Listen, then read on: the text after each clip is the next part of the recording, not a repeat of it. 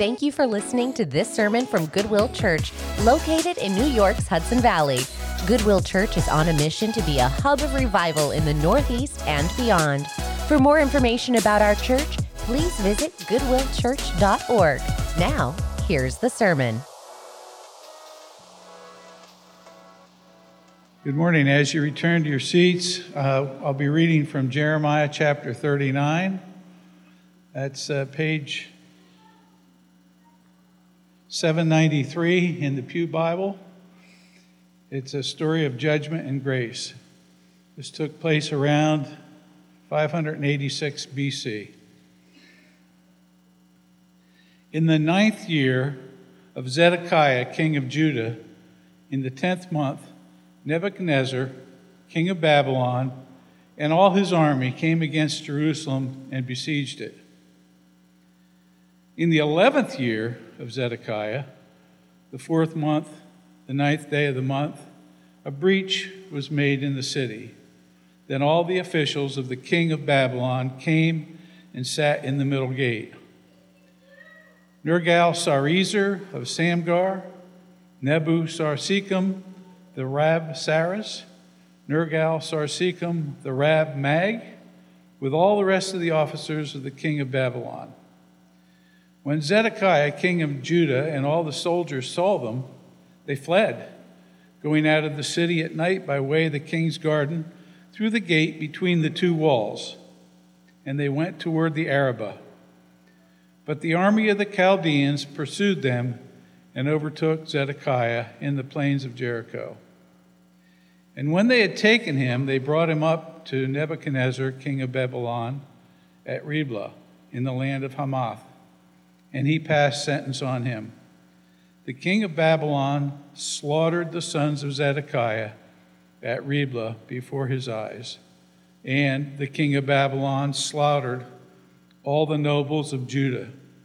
He put out the eyes of Zedekiah and bound him in chains to take him to Babylon.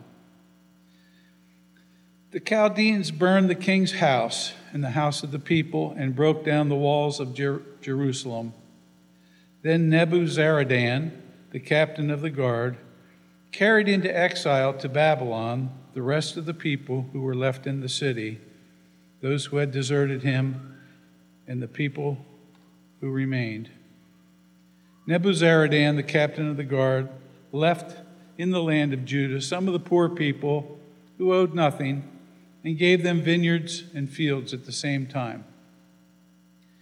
Nebuchadnezzar, king of Babylon, gave command concerning Jeremiah through Nebuzaradan, the captain of the guard, saying, "Take him, look after him well, and do him no harm, but deal with him as he tells you." So Nebuzaradan, the captain of the guard, Nebuchadnezzar, the Rab-Saras, Nergal-Sarezer, the Rab-Mag, and all the chief officers of the king of Babylon sent and took Jeremiah from the court of the guard. They entrusted him to Gedaliah, the son of Ahikam, the son of Shaphan, that he should take him home. So he lived among the people.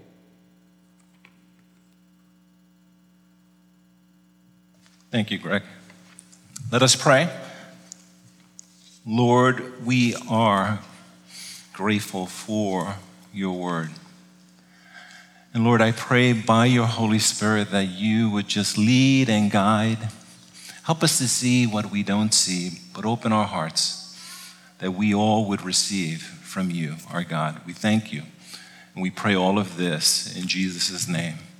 Amen.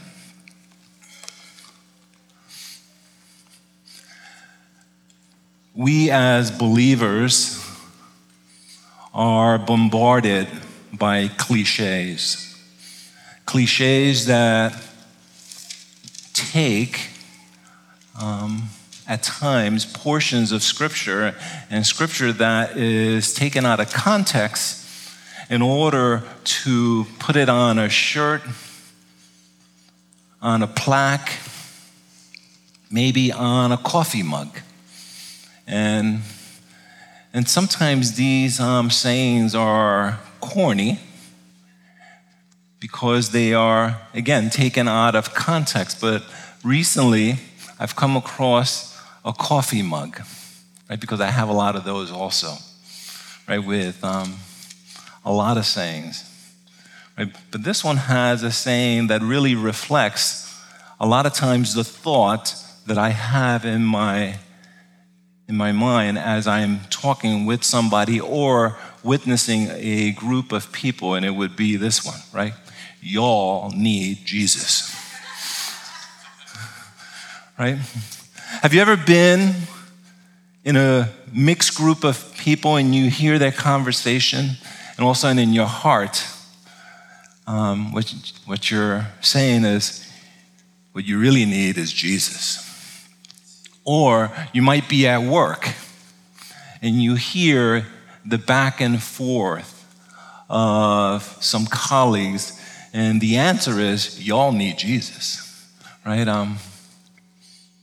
But as much as this saying applies to our current relationships that sometimes we have, and I think for most of us, we would have this saying for our family members who don't believe in Jesus, right? And in other words, to answer the problems and the struggles that our family members go through, y'all need Jesus. But that would be the same statement that would apply to the children of Israel.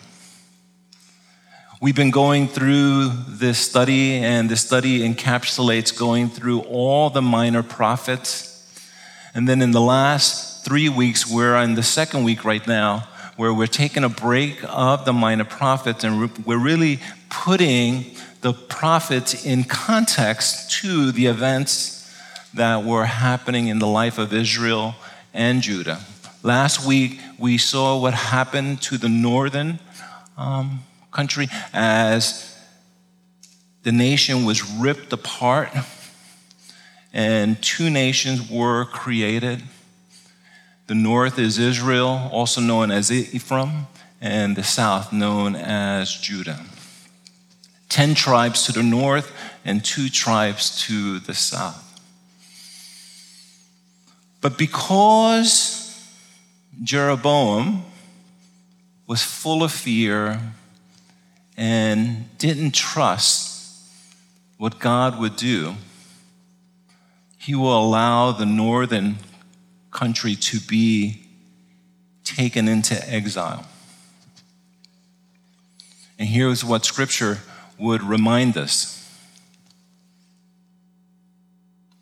When he had torn Israel from the house of David, they made Jeroboam the son of Nebat king. And Jeroboam drove Israel from following the Lord and made them commit great sins. And the people of Israel walked in all the sin that Jeroboam did. They did not depart from them until the Lord removed Israel from his sight, as he has spoken by all the servants, the prophets. So Israel was exiled from their own land to Assyria until this day. 2 Kings 17. Right, so those are the events that happened in Assyria, led by this brutal king, Sennacherib. Right, his name would represent to that whole region, right? He would use the title King of the Universe. Right? And as they were taken into exile, it didn't happen right away, right? It happened after 14 kings sat on that throne. Every king in the north was evil. Not so in the south, in Judah. As much as we had evil kings leading in the south, we also had good kings. And every time we saw the good kings fighting and believing in the God of Israel, we saw amazing things happen in the life of Judah. And one of these kings is Hezekiah. Right? And And the reason why Hezekiah is important is because after the northern kingdom got conquered,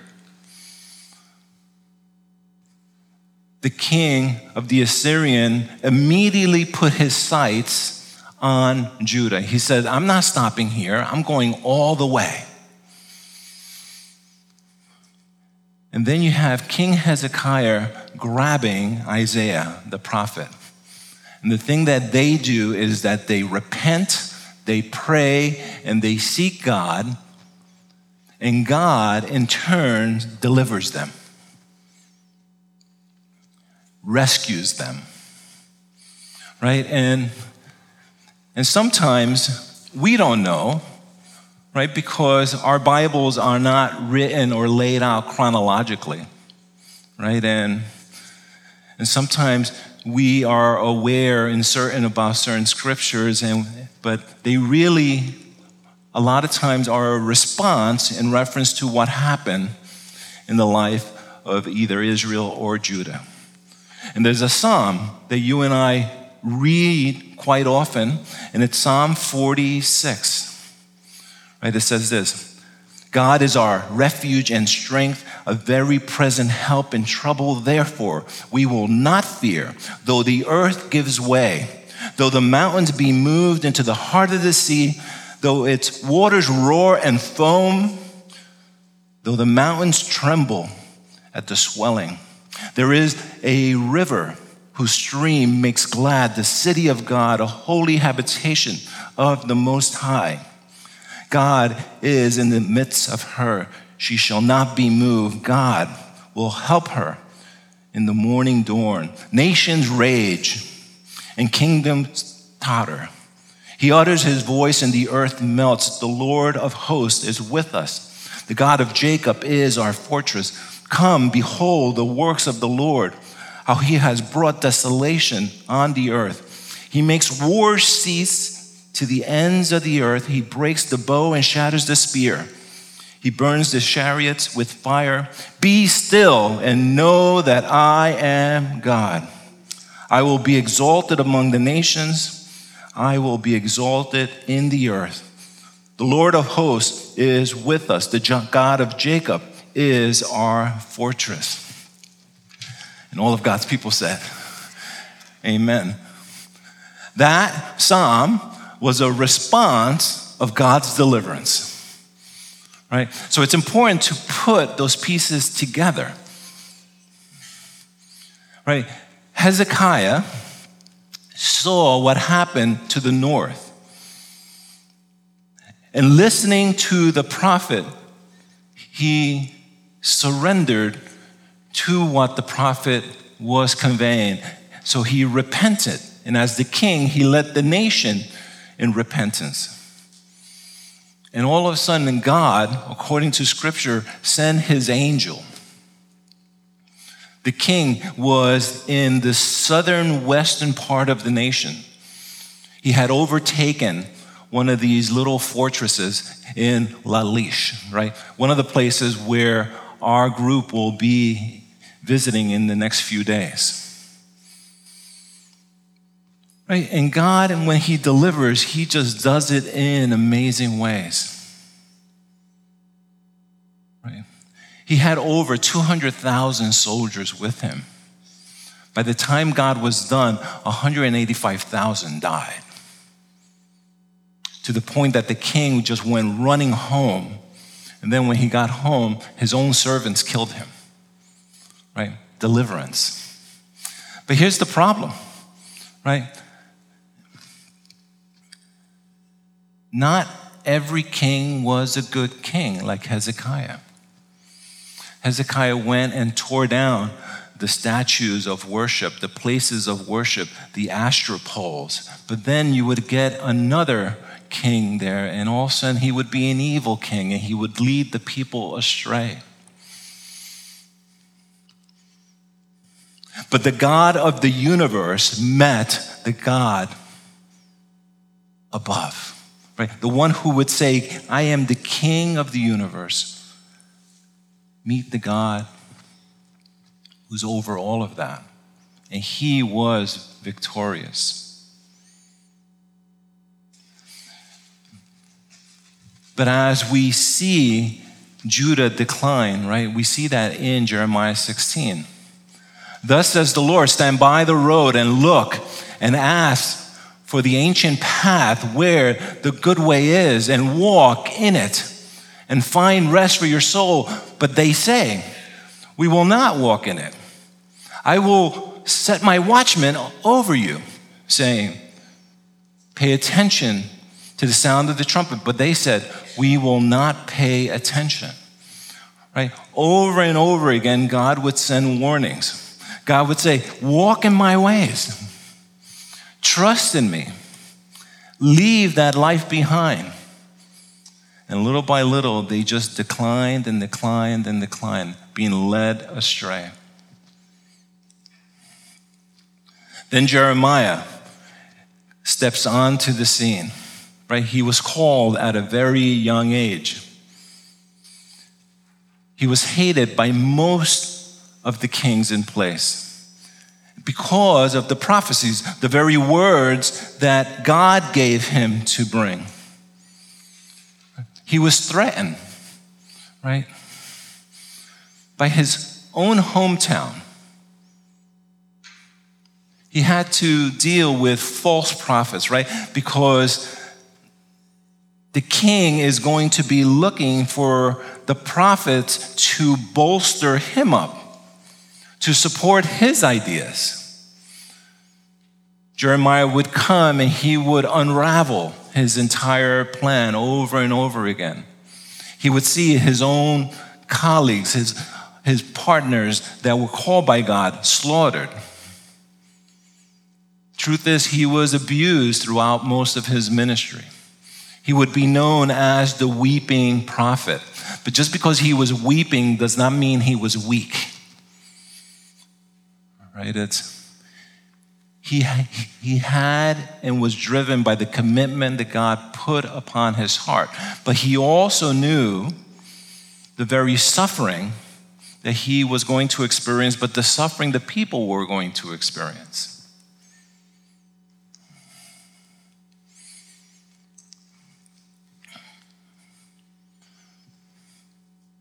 Hear these words. And this comes from Jeremiah himself, knowing that he was called into this ministry. And when you're called to do something and you dread it, you go, I don't want to do that. Right? This is what you hear at the heart of Jeremiah. Cursed be the day on which I was born, the day when my mother bore me. May it not be blessed. Cursed be the man who brought the news to my father. The son is born to you, making him glad. Let that man be like the city that the Lord overthrew without pity. Let him hear the cry of the morning and the alarm at noon, because he did not kill me in the womb. So my mother would have been my grave, and her womb forever great. Why did I come out of the womb to see the toil and sorrow and spend my days in shame? Right? That's his ministry. That's the heart of Jeremiah. The difference is he did not run away like Jonah. Right? He stayed. He was committed to the mission God called him to. And for some of us are called to a specific ministry, a ministry that's difficult, a ministry where you feel as if, who am I reaching? Right? Be encouraged, God's with you. Be encouraged that God sees you. Be encouraged that God knows the wretch in your heart as it's twisting and tearing because you feel as if you're wasting your time. Know that God knows. Right? But then we need to kind of look at, right? So what is it that Judah, when they go astray, when they're led astray, what is it? Like, what's their sin? Right? For if you truly amend your ways and your deeds, if you truly execute justice with one another, if you do not oppress the sojourner, the fatherless, the widow, or shed innocent blood in this place, and if you do not go after gods to your own harm, then I will let you dwell in this place, in the land that I gave of old to your fathers forever. Behold, you trust in deceptive words to no avail. Would you steal, murder, commit adultery, swear falsely, make offerings to Baal, and go after other gods that you have not known, and then come and stand before me in this house, which is called by my name, and say, we are delivered, only to go on doing all these abominations? Has this house, which is called by my name, become a den of robbers in your eyes? Behold, I myself have seen it, declares the Lord. Now go to my place that was in Shiloh. That's the first place that he destroyed, where I made my name dwell at first, and see what I did to it because of the evil of my people Israel. And now because you have done all these things, declares the Lord. And when I spoke to you persistently, you did not listen. And when I called to you, you did not answer. Therefore, I will do to the house that is called by my name and in which you trust, and to the place that I gave to you and to your fathers as I did to Shiloh. I will cast you out of my sight as I cast all of your kinsmen, all of the offering of Ephraim. Jeremiah 7, verses 5 through 15. Right, so when you wonder why God is behaving and acting the way he is because he sends prophet after prophet after prophet. And they, in turn, don't listen. In turn, they're a picture of us when we don't listen. When we don't yield the warning. And as much as we can say, y'all need Jesus, guess what? We need Jesus. We need God to intervene in our lives. Israel needed God to intervene in their life. Because here's the thing, even though they had a good king for a season, that king eventually would die. And the thing we need is a king that would live forever. So again, last week we saw the fall of the north and how they were led astray. And today we are looking at Judah at the very end as they are in the brink of being sacked.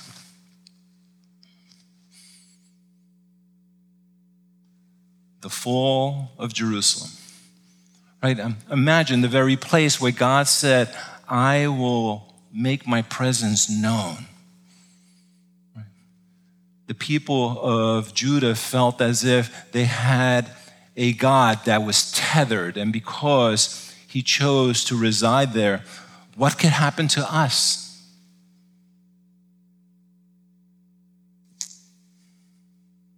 What can happen to us?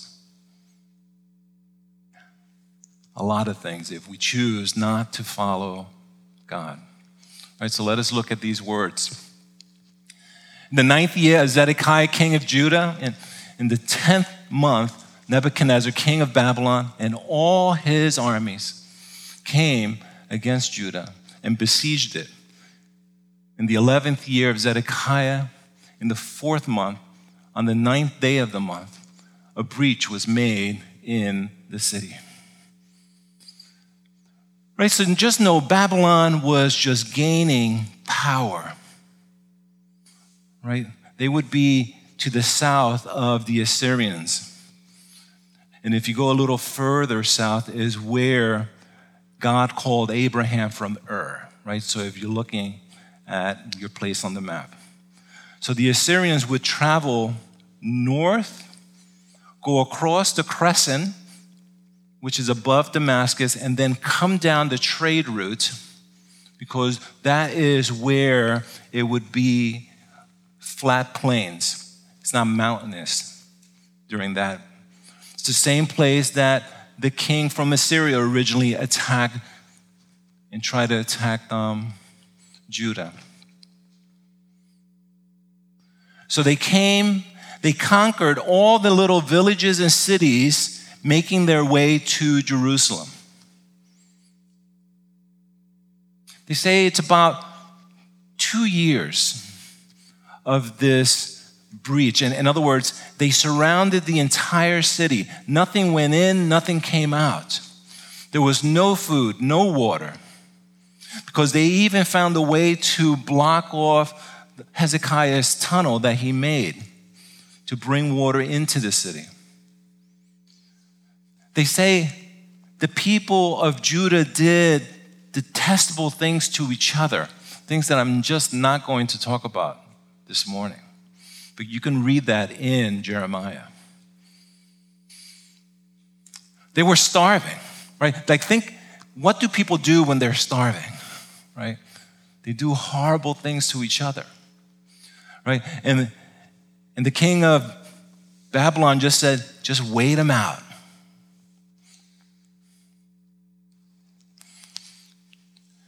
So they were attacking one side of the walls persistently. Eventually, they break through. Then all the officials of the king of Babylon came and sat in the middle gate. Negal-Sarezer of Samgar, Nabusar, Sakim, the Rapsir, Negal-Sarezer, the Ragma, and all the rest of the officers of the king of Babylon. So all of the princesses of the king of Babylon came and sat, and by sitting, they're showing their victory. And as they sat there, just hordes of the army just came in and poured into Jerusalem. Now remember, the city is set up that there's a city inside the walls, but then the temple itself is protected by its own walls. So it took time for them to conquer the temple. But then after a period of time, when Zedekiah, king of Judah, and all the soldiers saw them, they fled, going out of the city at night by the way of the king's garden, through the gate between the two walls, and they went toward the Arabah.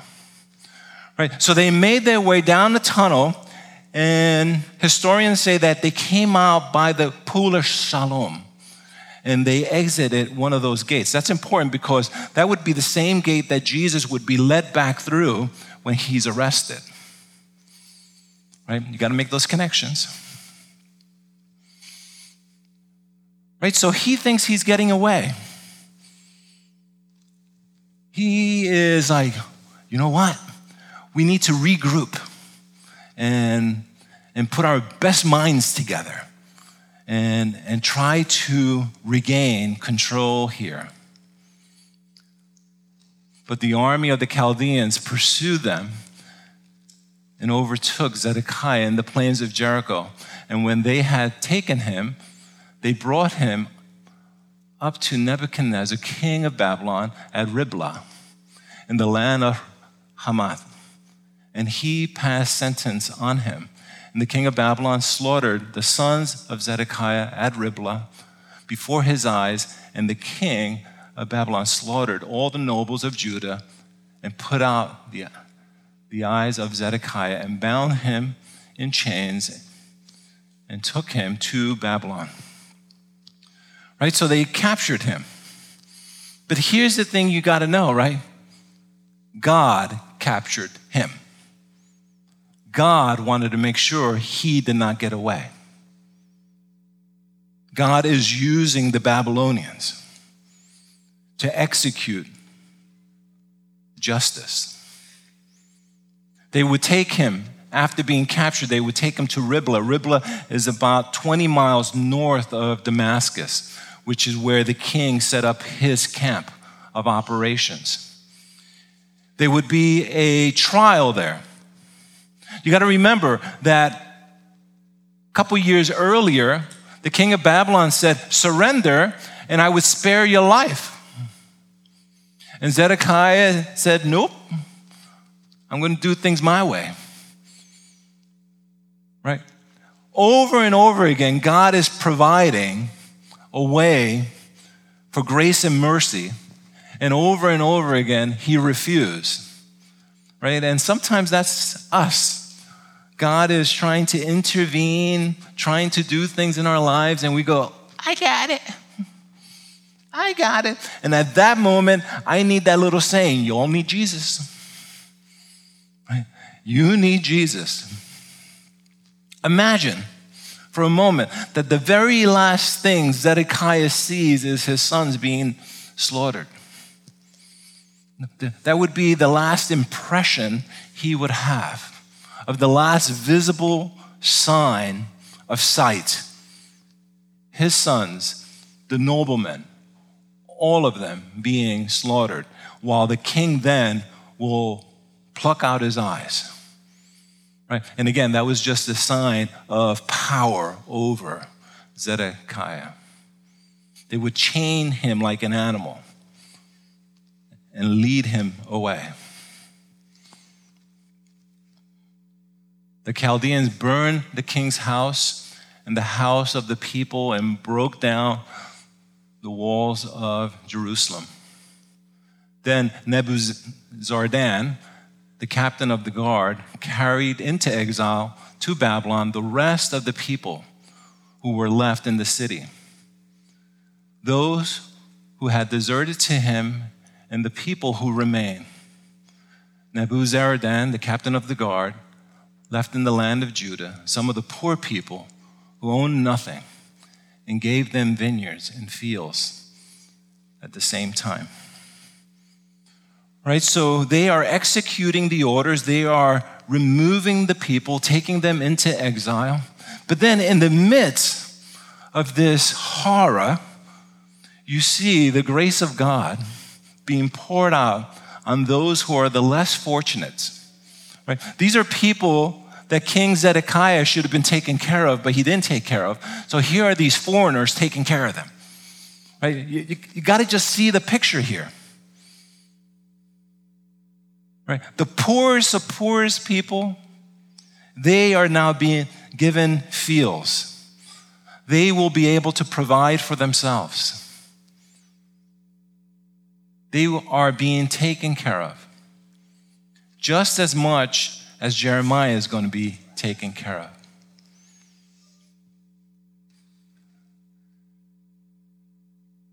Nebuchadnezzar, king of Babylon, gave command concerning Jeremiah through Nebuzaradan, the captain of the guard, saying, take him, look after him well, and do not harm him, but deal with him as he tells you.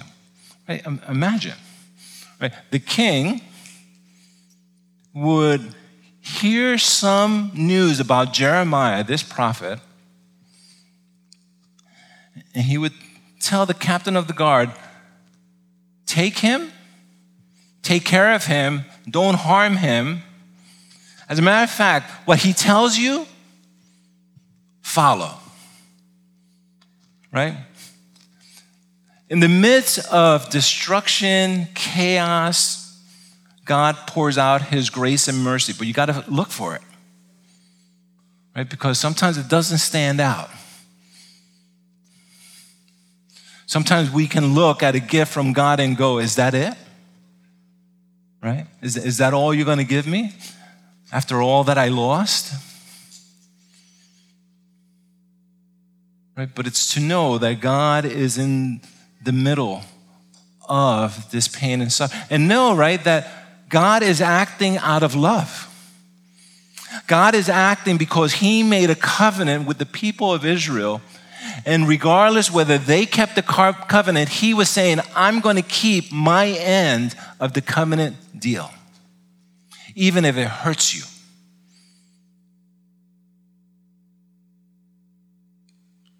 So Nebuzaradan, the captain of the guard, Nebuzaradan, the Rabbis, Negal-Sarir, the Rabmag, and all the chief officers of the king of Babylon sent and took Jeremiah from the court of the guard. They entrusted him to Gedaliah, the son of Hakim, son of Shaphan, that he should take him home. So he lived among the people. Right, you can see God's hand in the life of Jeremiah. Eventually, he would go into exile into Egypt. And even there, he would have a difficult time because he would continue to prophesy. He would prophesy right to the very end of his life. But all of this is because God has a plan. Remember, the northern country was taken into exile. Many years later, now the southern part of the nation falls into exile. Babylon is a powerful nation. And 70 years later, the Persians and Medes will conquer the Babylonians. And while there, they will send them back. Right? And that's where we pick up the stories of Daniel, right? That's with the Babylonians. But then we have Esther, and that would be with, the Persians and Medes. Right? The problem is, like I said earlier, our Bibles are not chronological, so we got to kind of figure out, well, where does this fit in the timeline? Or they're not linear in reference to when they were written, right? And what parts were written. Right? So we have to study, and sometimes people say, you know what? I really don't like history, right? But if we don't learn from history, we are going to repeat it again. And all of this is happening because of the love of God. Just know, right? When we don't submit to God's plan, it breaks God's heart. Just like our children, when they don't listen to us, and we need to correct them. Right? There's a part of that hurts us. It's a part that just, we say, why don't they get it? Right? But guess what? As I did with my children, my parents did with me. Why doesn't he get it? And the same happened with their parents, my grandparents, right? And guess what we end up with? We all need Jesus. Right? At the end of the day, that's what we need. Because all of this is happening so that we would be reminded that there's going to be a remnant that's going to be brought back. And God's going to do a new thing. But that new thing isn't the end of itself, right? The new thing is so that Jesus would have a way in to the story. And Jesus would break down all the barriers, all the things that get in the way of our relationship with him. And he does all of that because he loves you. He loves you, right? The Israelites and those in Judah, all of that happens because God's love. It's not as if he says, you know what, I'm going to deal with another set of people because these individuals, I can't deal with them. He doesn't abandon them. But he commits even more. And sometimes it hurts. Sometimes it hurts. And all of that brings us to this table because it shows us all that he gave for each and every one of us so that we would have this amazing relationship, not only with Jesus, but ultimately our God. Let us pray. Lord, we thank you for these words in Jeremiah. Words that remind us that we are just in the middle of the story. Lord, when we as people go through the season of Lent, we are reminded over and over again that Lent is about repentance. Lent is about seeking forgiveness. Lent is about taking a life and setting it on a new direction. And sometimes that new direction is only 1 or 2 degrees in order for us to be living in line with you, our God. So, Lord, help us. Help us now. We pray all of this in Jesus' name. Amen. Thank you again for listening to today's sermon. For more resources and information about Goodwill Church, visit goodwillchurch.org. God bless.